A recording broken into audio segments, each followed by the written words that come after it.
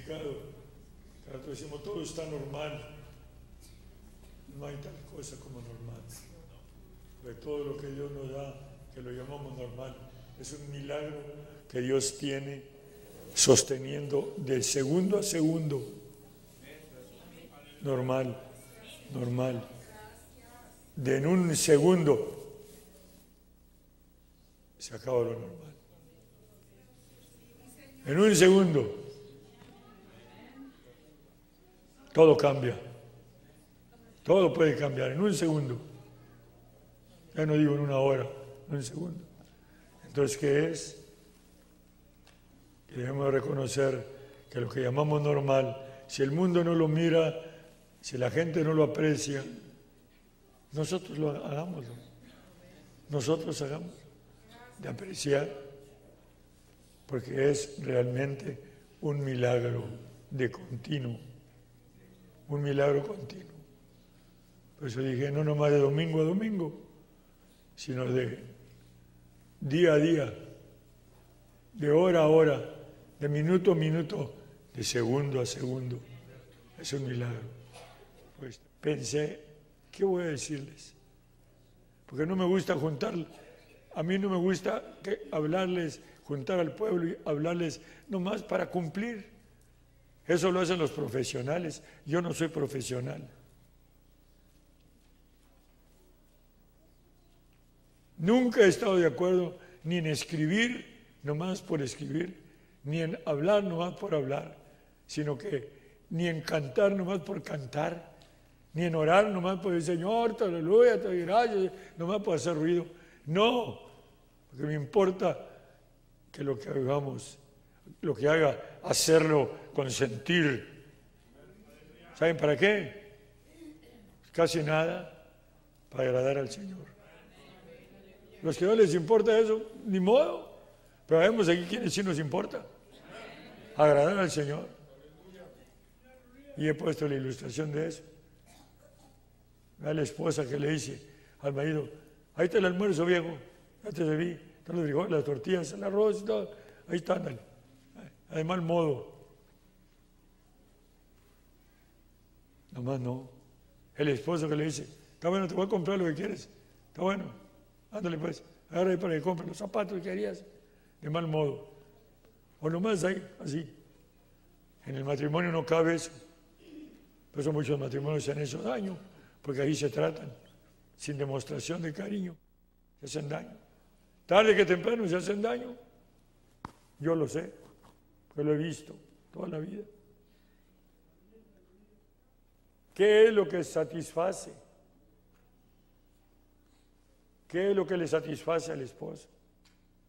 Yo estoy viejo ya y mi mujer conmigo, sobre 54 años de casados, y todavía me gusta que cuando me sirve se me arrime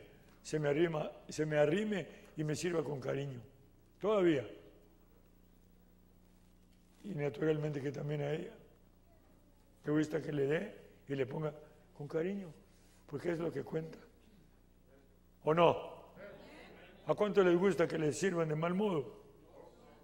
Mujeres, ¿a cuántas? Sí, ahí está, para comprar lo que quieras. Ahí está, agarra dinero, aquí te va el dinero.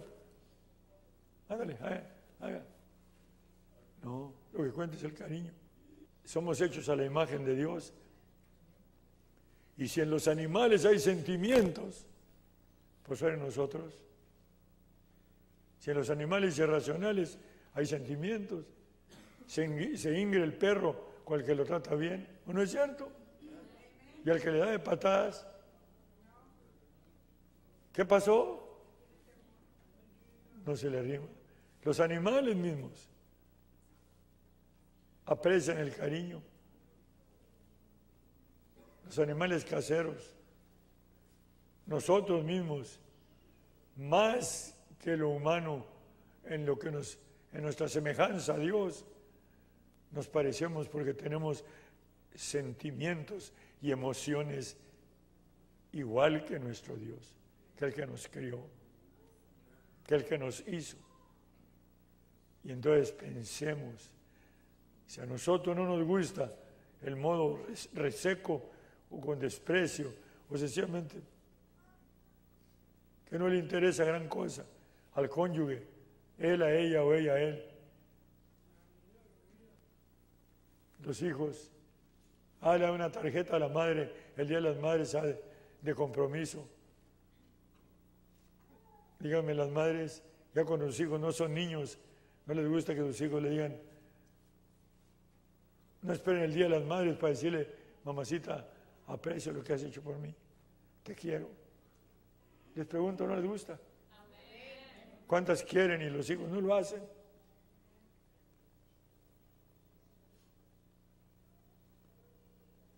En todas relaciones, de los padres a los hijos.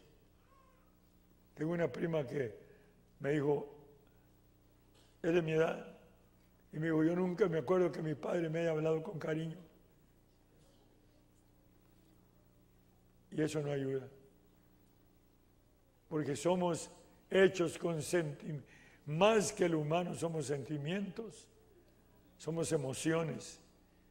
Y si a nosotros nos gustan que se nos trate con cariño, nos agrada la demostración de aprecio, ¿por qué a Dios? ¿Por qué a Dios hacer todo? No más, porque hay que hacerlo. Se paran ahí, sientan, cantan, cantando, porque mayormente si sabe el himno, lo sabe de memoria, lo canta, ni se fija, no se concentra, ora, está haciendo ruido nomás. Todo, sin demostración. Ahorita están cantando himnos que aprendí yo hace 54 años. Estaban cantándolos cuando entré, porque Philip lo sabe, porque desde que él nació en este ambiente. Y yo desde que el Señor me llamó, oí los himnos. ¿Por qué no me voy a detener? Porque lo sé de memoria ya tanto. ¿Por qué me voy a perder la bendición que recibo cuando me concentro? Antiguo el himno, bien conocido, ese y otros que siguió cantando Philip. Pero en ese me concentré, di alegre, cuando Él me halló, me sacó de la perdición y hice mi parte para ir y ver el significado del himno en mi vida y me conmovió. Muchos se pierden la bendición, pero aquí estamos, y entre las cosas que estaba enfatizando al principio es que no me gusta nomás decir algo para entretenerlos, vamos a pasar el rato. Eso lo he visto toda mi vida. Juntarse para cumplir la rutinita de los cultos, o aún de las confraternidades, aún donde hay mucho ruido hueco. Pues yo estoy de acuerdo que haya ruido, pero que sea ruido sólido, ruido con convicción, ruido con conocimiento de Dios. ¿Me oyeron? Porque es lo que agrada a Dios, que haya convicción. El ruido nomás, puro ruido, nomás no, y lo he mirado toda mi vida, entre mi raza y otras razas. Ruido, lenguas, ¿cuánto? Pero el hueco no está ahí. Ese extracto, ese jugo, extracto que quiere Dios que haya.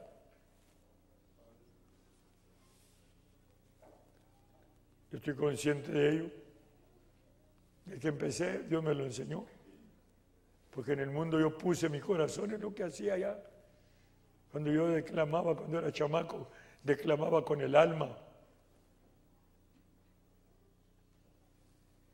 Ponía mi corazón de chavalillo, de joven, en el mundo, lo que hacía lo ponía, lo hacía con todo el sentir. Y cuando el Señor me llamó, entendí que debía hacerlo aún más. Cuando puso en mi boca canción nueva, como dice la palabra. Tengo un proverbio que quiero leerles. Pero les voy a pedir que me pongan atención, porque quienes están aquí y no están dándose cuenta de lo que está pasando. Qué curioso, ¿eh? Aquí mismo se distraen, no sé qué estarán haciendo. Se distraen. Dice, mejor es el Eclesiastés 7:1. Que está en su Biblia, si quieren leerlo, bueno, le voy a dar tiempecito. Más que apúrense. No empiecen a buscar Eclesiastés por ahí cerca de los jueces.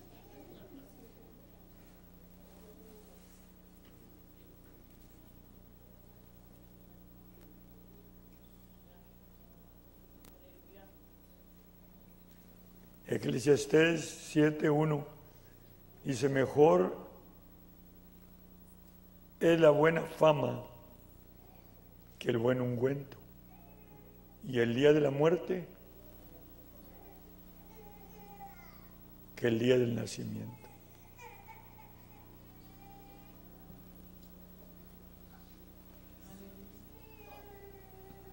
El verso que sigue dice, mejor es ir a la casa de luto que a la casa del convite, porque aquello es el fin de todos los hombres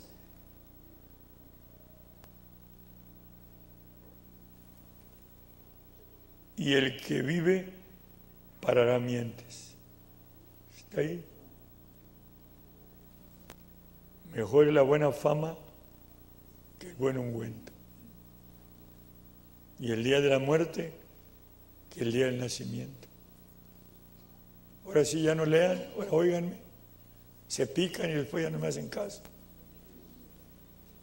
Píquense cuando están en la casa, y más los que están mirando las novelas, píquense leyendo la Biblia. Ahí no se pican. Ni modo. Y no es chiste, sé que quienes lo hacen. La Biblia no les llama la atención, puede estar de bobos ahí. Y se dice, siguen en la misma. Pero en el caso, fíjense, mejor es la buena fama que el buen ungüento, y el día de la muerte que el día del nacimiento. ¿Quién celebra? O más bien,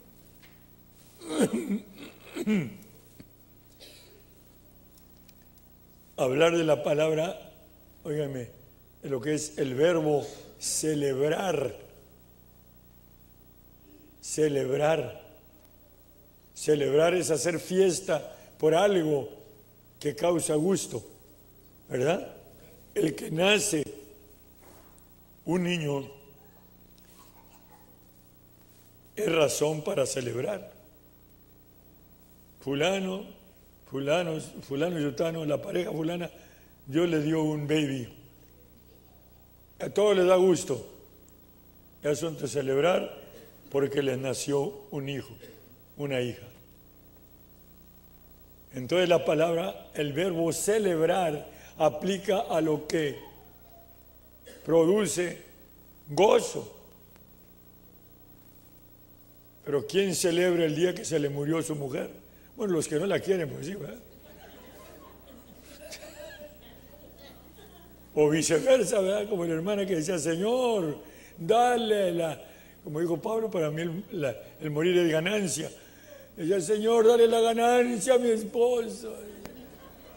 Así quería que se muriera. Pero cuando hay cariño entre los cónyuges, entre la familia, ¿quién celebra la muerte de uno de los miembros de la familia? Les pregunto. No celebra. No celebra. Porque es causa de luto. No la celebra, no es fiesta. Es razón para tristeza, porque murió.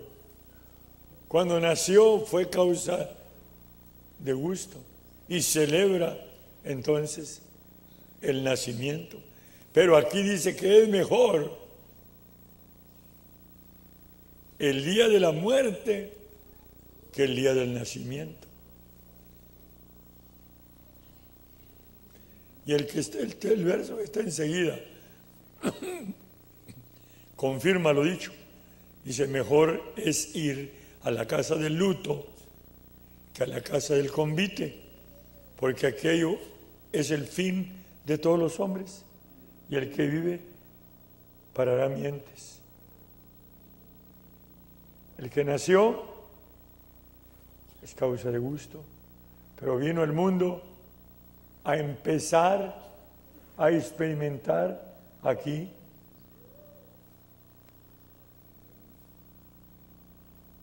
dijo en el libro de Job, está dicho, que el hombre nacido de mujer es corto de días y harto de sinsabores. Qué curiosa ironía.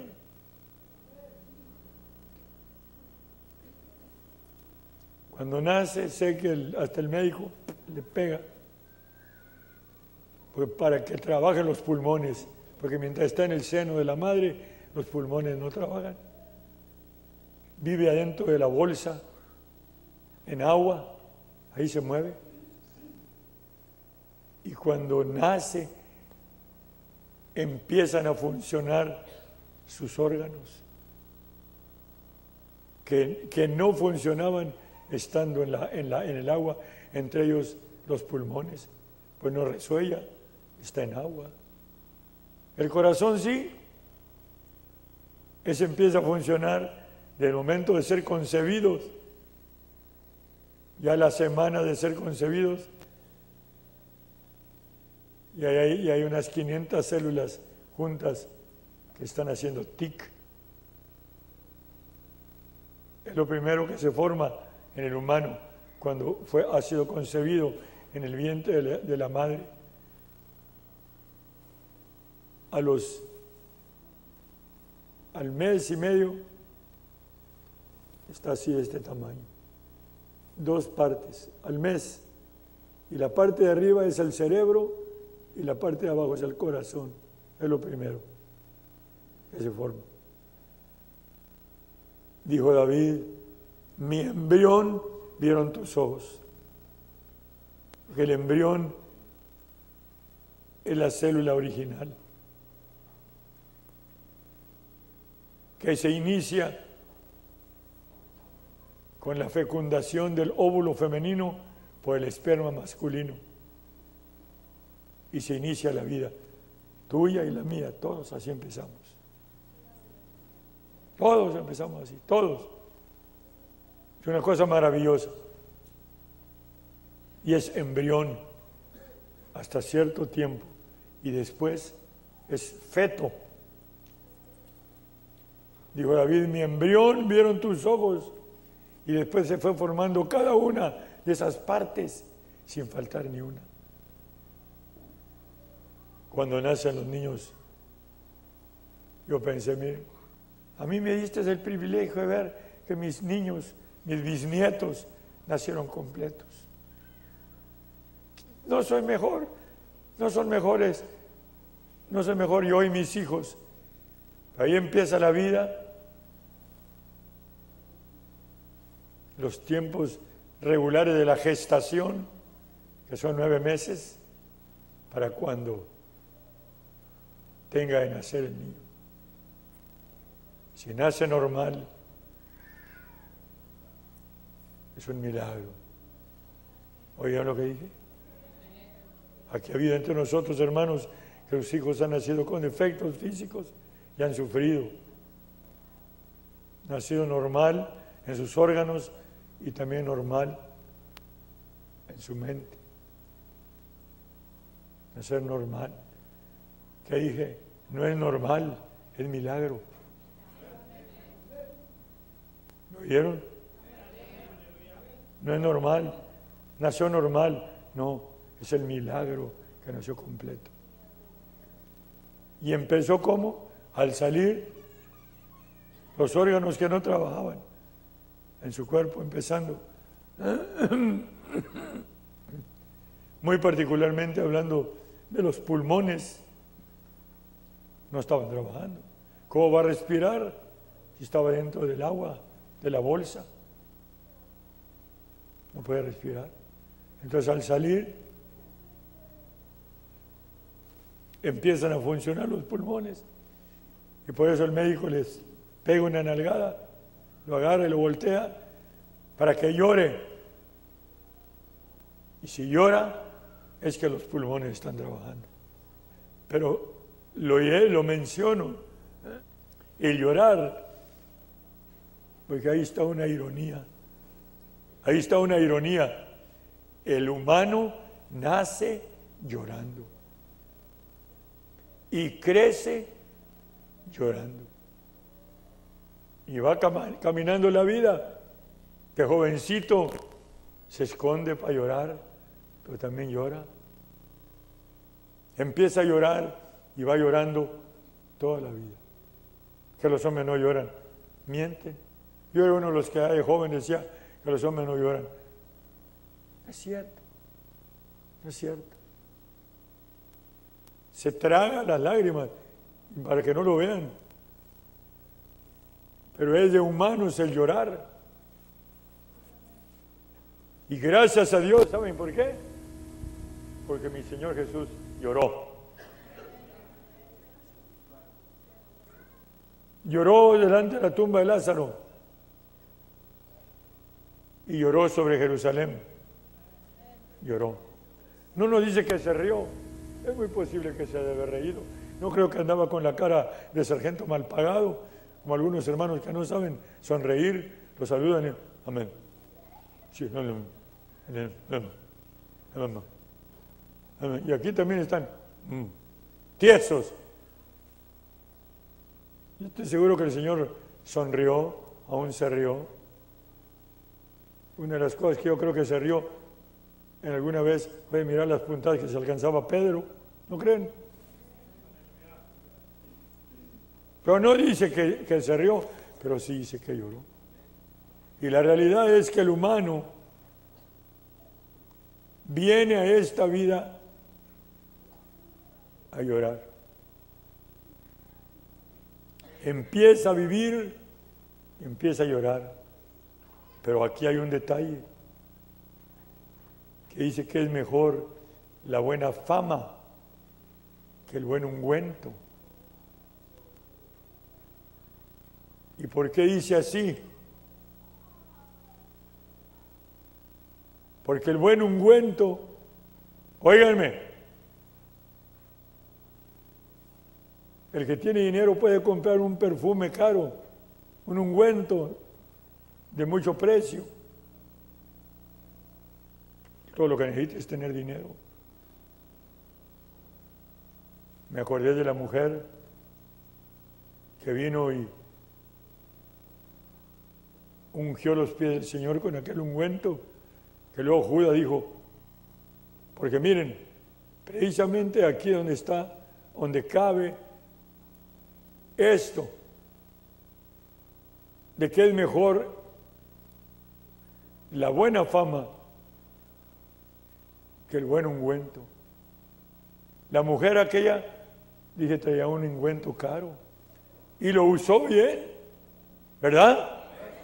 Ungió los pies del Señor. Digo, el Señor que lo estaba ungiendo para prepararlo para su muerte. Valía dinero porque Judas sabía de economía. Ese era su fuerte, ¿verdad?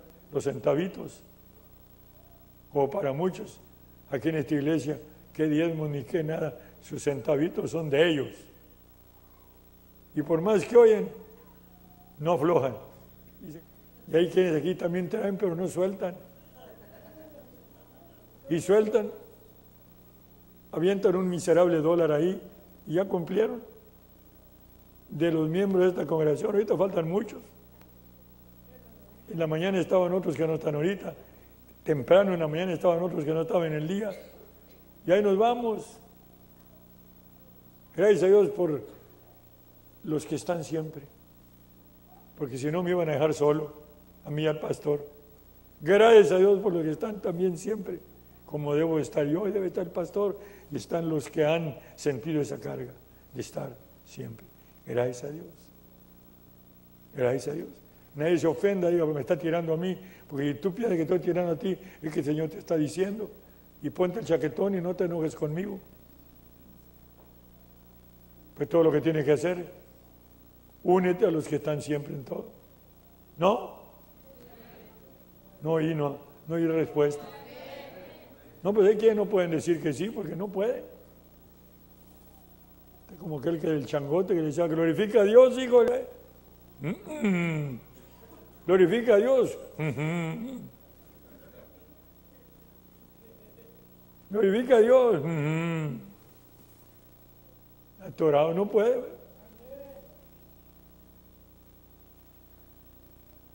Fíjense. El buen ungüento lo puedes comprar teniendo dinero. Lo puedes comprar. No le hace que sea una persona que no viva una vida derecha. Tiene dinero. Hay un montón de impíos que tienen mucho dinero. ¿O no es cierto? O nomás las buenas personas tienen mucho dinero. Son malos impíos que tienen dinero. Por cierto que los fieles de Dios por lo regular andan quebrados. Dijo, hermano, estoy más blanco que el manto de María, decía. Me habían tronado, ¿ve? Aunque algunos más bien lloran y dicen que donde lloran ahí está el muerto. Me gusta llorar. Para que no les pidan. Pero hay quienes no viven una vida derecha y tienen dinero, ahí que pueden comprar el ungüento de gran precio. Fácil.